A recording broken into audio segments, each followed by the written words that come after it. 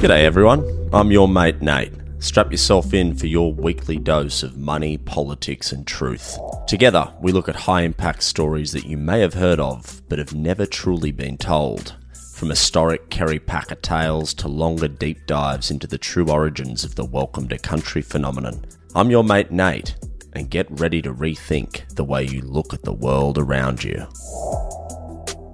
In today's episode, we dive into Strike Force Raptor, one of Australia's most elite police units. They've been foisted into the public eye recently with the release of a new Netflix doco on the rap group 1-4. In the episode, we get to the bottom of why they're going after Sydney rappers and figure out whether it's legit or a gross overreach of power.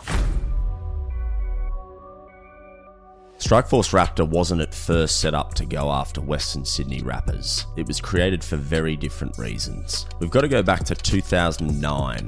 As passengers were printing off their Jetstar tickets in the Sydney domestic airport terminal, a huge brawl broke out. About 10 blokes were involved, fists, head stomps, the whole shebang. One of them was beaten to death, bashed repeatedly on the head with a metal bollard. But they weren't just groups of eshays that gave each other the wrong look. They were members of warring bikie clubs, the Hells Angels and Comancheros. The Premier of New South Wales at the time, Nathan Rees, was sickened by the attack and instantly got on the blower to the Police Commissioner Andrew Scipione to discuss passing tough new anti-bikie legislation. By this point, you might remember, bikies in New South Wales were getting out of control. The airport brawl came hours after several Bandido members shot up 6 homes in Auburn, which was believed to be linked to a separate feud with another bikie club, and the media frenzy picked up too. Mark Ferguson and Peter Overton were on the beat every single night, studying bullet casings and getting the inside scoop from panicked neighbours. As Aussies, we love a bit of Carl Williams and Johnny Ibrahim, but for some reason, tatted up bikies with roid rage running amok across New South Wales didn't really seem as glamorous. The bikies were sowing chaos and mayhem. The brazen airport punch-on was the final straw. The cops needed to get tough. So they did. Strike Force Raptor was the answer. So what is it that sets Raptor apart from normal police units? Unlike normal cops, Raptor boasts a sophisticated set of strategies and tactics. Think of them as a group of hardened cops, armed with a blend of strategic intelligence and operational ferocity. Raptor doesn't merely charge into the fray. Their modus operandi is multifaceted. They integrate a combination of community engagement, undercover operations, and heightened visibility, which creates a reputation of being present, potent, and preventative. They sometimes create a suffocating presence, like a mauling squad of velociraptors to rip shreds in the confidence of their targets. For instance, they even action traffic stops to mourners on their way to the Comanchero boss Mick Howie's funeral, just to let them know who's boss and that Raptor's always watching. And guess what? They're totally unapologetic about it as well. In the words of one superintendent, we'll be kicking down doors, we'll be tipping people over, we'll be talking to them, we'll be harassing them within the bounds of the law to make sure they know we are there. And there's a couple of special tools in the Raptor arsenal that's made them so effective. One is the Firearm Prohibition Order, which basically allows Raptor officers to raid a home or business if they suspect a target has a weapon. So when Spenny's rapping about letting it rain with a grip on his pumpy, it's prime material for Raptor to take to the judge to get a warrant to raid his home.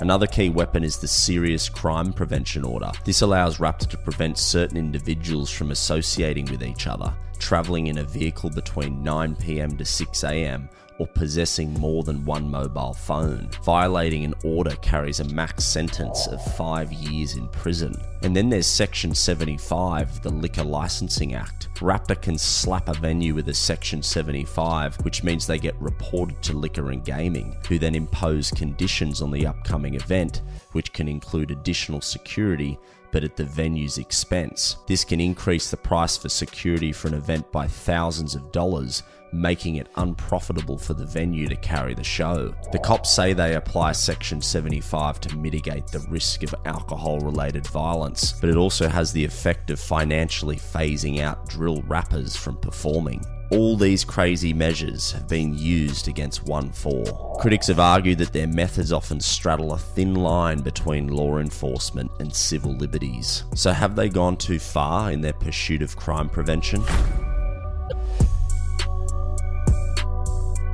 Well, they have at least on one occasion, according to the New South Wales Law Enforcement Conduct Commission. The LECC is basically the state's main body dealing with allegations of serious misconduct by New South Wales Police, and they found that 2 officers from Strikeforce Raptor harassed and intimidated a New South Wales solicitor and were explicitly told to do so by their commander. The report wrote, 2 officers gave evidence stating that they'd been given instructions by their supervisor to target the solicitor on his way to court, and they carried out these instructions by inconveniencing the solicitor with minor traffic offences to impede his progress to court. The supervisor gave evidence stating that he gave these instructions to the 2 officers. The report went on to note the harassment of Civilian 1 and his friend Civilian 2 and the impertinent lack of respect shown was a natural consequence of that sense of entitlement within Strikeforce Raptor, resulting in the direction by Officer 5, who is in charge of this operation. Okay, so this isn't groundbreaking stuff. We all know lots of cops have a sense of entitlement because they have the authority to exercise the law, and we all have to follow. And believe you me, we've all got that mate who bangs on about how hard done by he was by the cops, even though he got stung completely legitimately for taking a piss in the middle of a roundabout like a filthy animal. But is this sense of entitlement from Raptor on another level? Are they just wanting to knock 1-4 off the perch of Sydney's realist? Well, this bloke definitely does Raptor no PR favours. His name's Andrew Murphy, aka Raptor 13. He's been described by some as a no-nonsense cop, and he's gone viral for waving a metal pole near a man's head, staunching 20 bikies, and delivering monster sprays to frighten drivers. And it was one of these Barneys that got Raptor 13 booted from the squad in 2020 and put into an administrative role. Footage from his own body cam showed him abusing 2 women after pulling them over for a traffic stop. Murphy called the driver the most stupidest person I've ever met, and told her, "Don't argue with me, love, or you'll be going in the back of the paddy wagon as an accessory to bloody murder." Someone started a public petition to get him sacked, and it got over 37,000 signatures, which led the New South Wales Police to take him off the streets and chuck him in the office. Raptor 1-3 never got the chance to battle with Rappers 1-4. It could have been a fire collab, but the old dog still busted a few bikies in his time. And this leads me to my next question. The kind of blokes that Raptor typically go after are pretty fierce, the creme de la creme of crims. So should they even be on the case of Western Sydney's budding rap stars? Let's take a look at what kind of company Raptor keeps 1-4 in. In August this year, Raptor led Operation Morpheus, a nationwide blitz that resulted in 159 arrests from the Comancheros, Hells Angels, and other groups. Raptor swooped on over 70 properties, seizing illegal drugs, weapons, and even explosive devices. 43 firearms were detained, including shotties and snipers, and sophisticated grow houses and drug labs with hydraulic presses were discovered. That's where your blue Ferraris are coming from, kids. In another raid a month later, Raptor seized 80 guns and tens of thousands of rounds of ammo. These hefty stashes are often linked to bikies and are products of complex international drug running syndicates. One man that the cops say is at the forefront of these operations is the Comanchero boss Mark Buttle. Buttle was recently caught by the AFP in Turkey and extradited to Australia to face charges on drug importation. In 2021, Australia's top criminal intelligence agency said Buttle and 8 other major Aussie bikies created a cartel that earned around $1.5 billion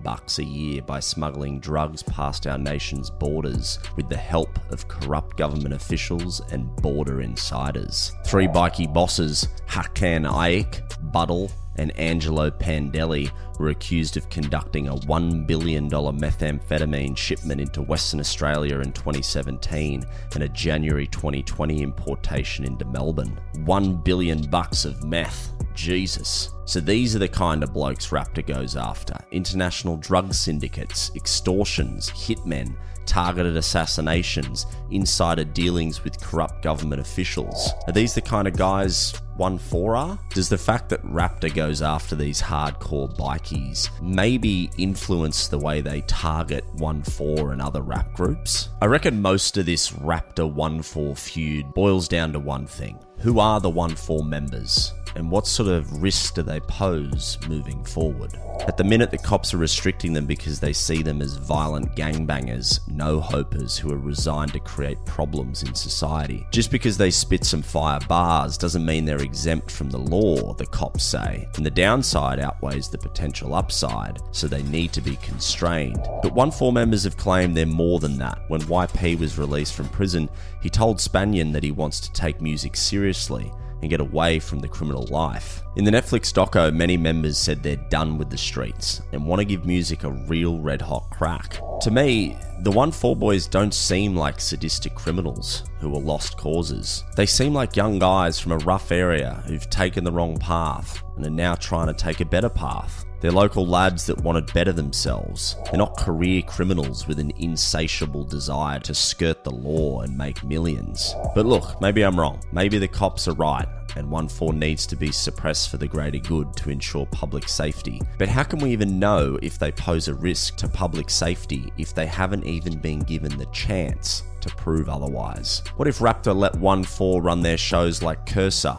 or any other rapper in Sydney has been allowed without imposing heavy security costs? If violence breaks out and ops start getting shanked and shivved, then fine. These shows pose a safety hazard, and maybe Raptor is right in preventing them. If you look at other rap concerts across Sydney, there's plenty of eshays hollering the pigs. But all in all, things run pretty smoothly. Now look, they're not Nate's cup of tea, but each to their own. 1-4 should at least be given the chance to prove their shows can be safe. It's a win-win situation. 1-4 gets to perform, and if shit hits a fan, the cops have clear evidence to justify their tactics. It may be the only option, because crushing the aspirations of up-and-coming music stars might only breed more resentment in Western Sydney toward the police and lead to bigger problems. In some ways, 1-4 and the Raptor squad are different sides of the same coin. Just like how Raptor teeters on the edge of legality in its tactics, so do 1-4 in their lyrics. If Raptor can play ball, 1-4 should at least be given a chance to prove they can too.